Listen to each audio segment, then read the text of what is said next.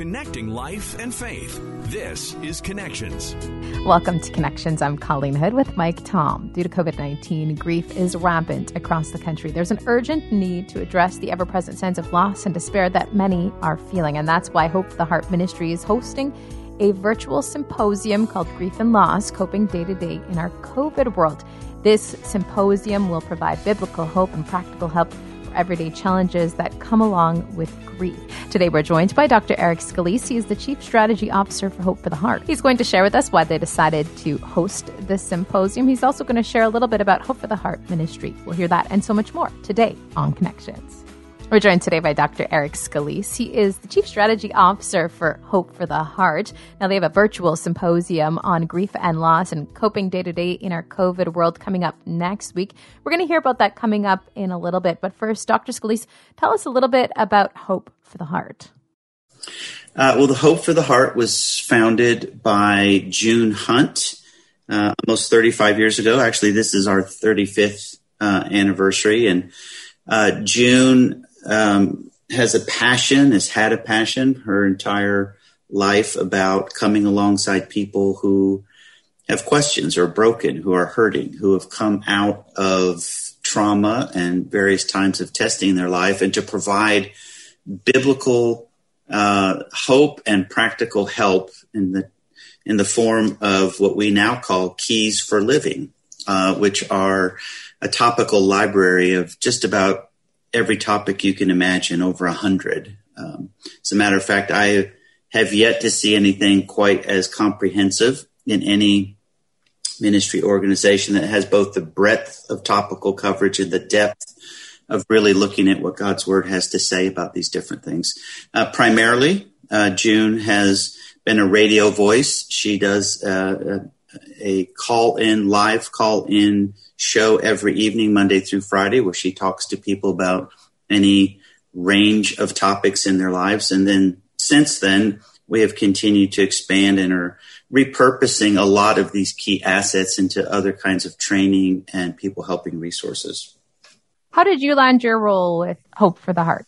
Well, I've known June for 11, 12 years now. Prior to coming to Hope for the Heart, I was the Senior Vice President for the American Association of Christian Counselors. I've been in the mental health, people helping space for about 40 years. Have 3 licenses, so I have a clinical background, but my heartbeat, frankly, is to really equip the church, capital C, to come alongside people who are wounded and need help. Speaking of help, you have a grief and loss live stream that's coming up to help people that are dealing with COVID-19. Tell us a little bit about that. Yeah, June and I are co-hosting a symposium on grief and loss. And obviously the pandemic is not a national pandemic only. It's a global issue. I often say that if COVID-19 was the earthquake, then the coming tsunami is the mental health issues that has resulted. Almost every mental health statistic has been on the rise over the last year and a half. Depression, anxiety, grief, loss, domestic violence, suicide, addiction. People have suffered economic and job loss. Obviously, a number of people have lost loved ones and friends and coworkers. The social distancing we are now seeing, because we were created for relationship, and the isolation, I think, is causing a lot of these grief and loss issues to magnify. And so we felt like this was a timely and an important topic to have some conversation about. Why is it so important as a church and as Christians to focus on this specifically? I think historically, calling the church, I'll say capital C, has not always done well when it comes to mental illness or mental health. We tend to shy away from it. And there is as much pain inside those sanctuaries as there are outside in the community. And, for years, even though I'm clinically trained and have been in the university training therapists, if you look at the research, the most predominant factor on whether or not somebody receives help, feels like they are beginning to move forward, have hope again in their life, is not about a certain theoretical approach or therapeutic technique, but it has everything to do with the quality of the relationship between the person seeking help and the one receiving it. And if that's the case, then the church can be equipped and trained on how to come alongside others and be a resource, not to replace competent, needed mental health services when they are, because for me, it's not an either or, but a both and. And so the church needs to be engaged in this kind of ministry. As the pandemic goes on and churches feel across a lot of different areas like restricted and things they are able to do. For instance, a lot of Canadian churches, they can't gather in person or have severe size limitations. Still, what are some practical ways and things churches could be doing to help people who are struggling right now? Well, it's obviously an interesting phenomenon, isn't it? How many millions of people across the globe now know what a Zoom call is and had a year ago?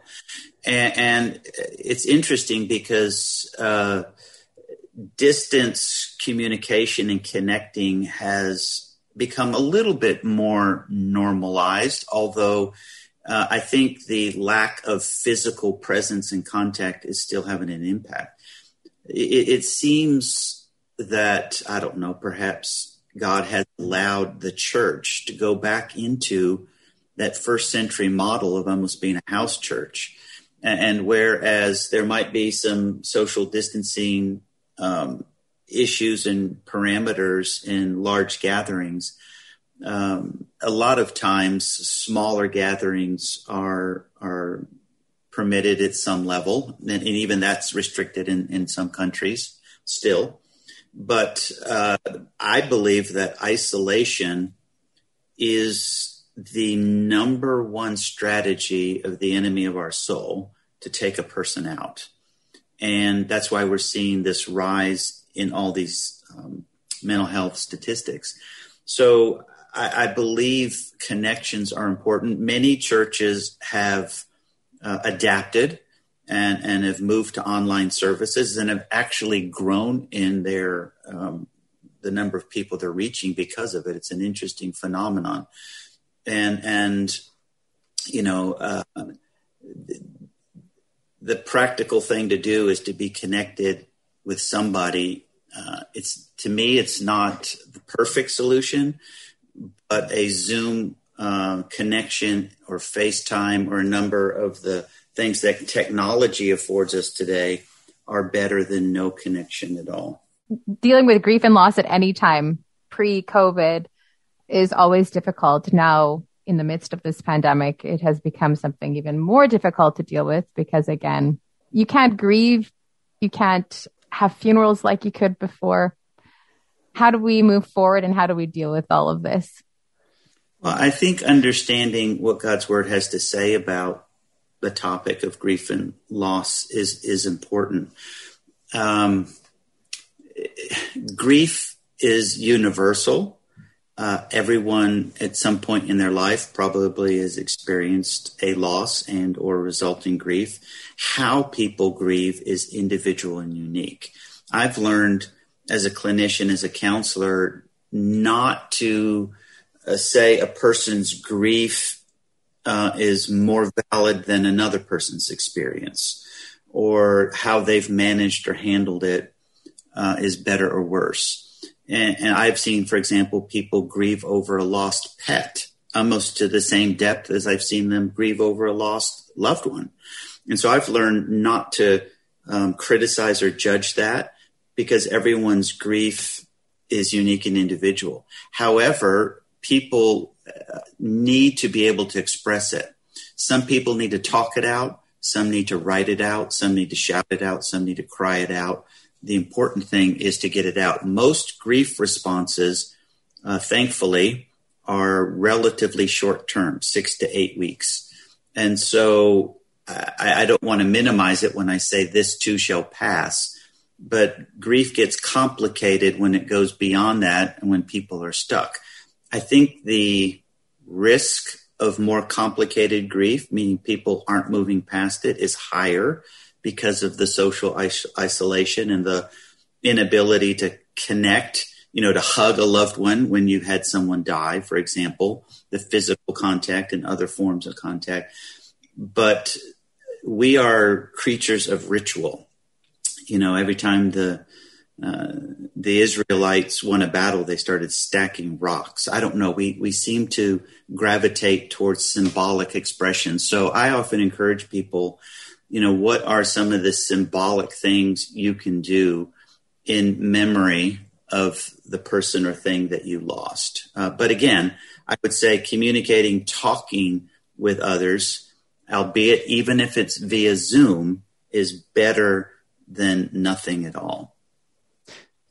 A pandemic isn't fun. There's been lots of bad over the last year and almost year and a half. But have you seen positives, like things like, well, at least we can connect virtually now and different things like that? I have. And I think one of the things you see is, pre-pandemic, life is busy. Society and culture is busy. It's fast-paced, instant everything. And we often don't pay attention to what's going on right around us in our own neighborhoods, in our own communities, at the grocery store. And because of the restriction, because people haven't been traveling, I think communities are more attuned to what's going on. I can say that just in the community neighborhood where my wife and I currently live, that they're, just in taking walks with the dog or having awareness of other people's issues and problems, and has created more connectivity.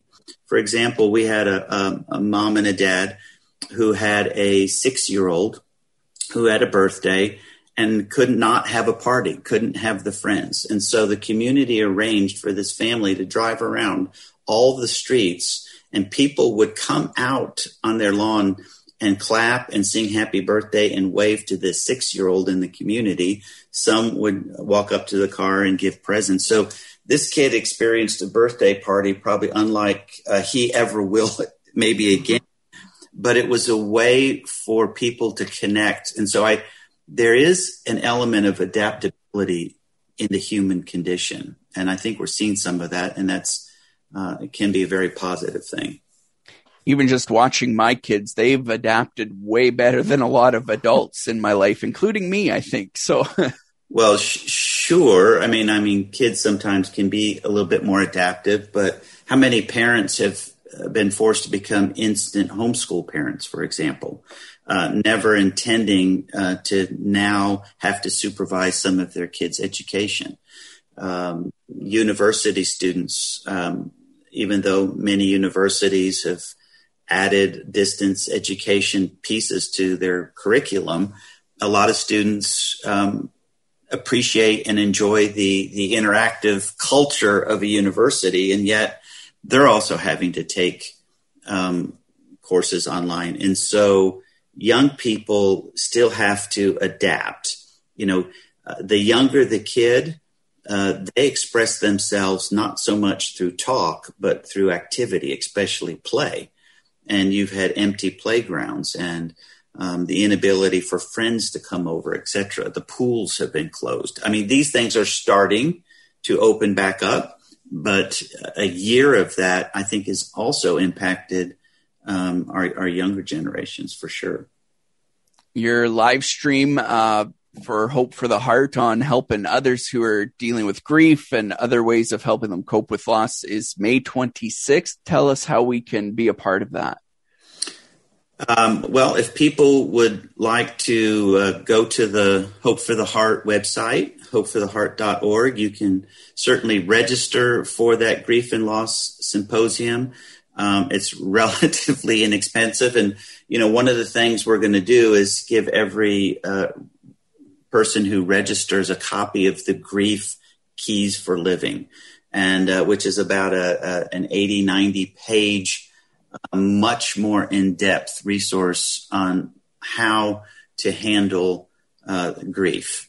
And so we're June and I are going to field some questions. We're going to interact with people as best we can over those 2 hours.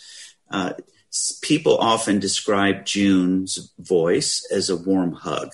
And I kind of like that. And so, people come to Hope for the Heart, some because they need the resource personally, and some because they're in the process of helping others in that particular topic or area. So both are welcome, whether a person is directly impacted by a grief situation, or perhaps they're trying to help a loved one or a friend or a colleague through a grief situation. Thank you so much for joining us today. Oh, my pleasure. And we're all in it right now, aren't we? And everyone is doing their part in trying to, represent the kingdom in a way that is helpful and positive. And thank you so much for listening today. Don't forget to subscribe. We'll talk to you again on Connections.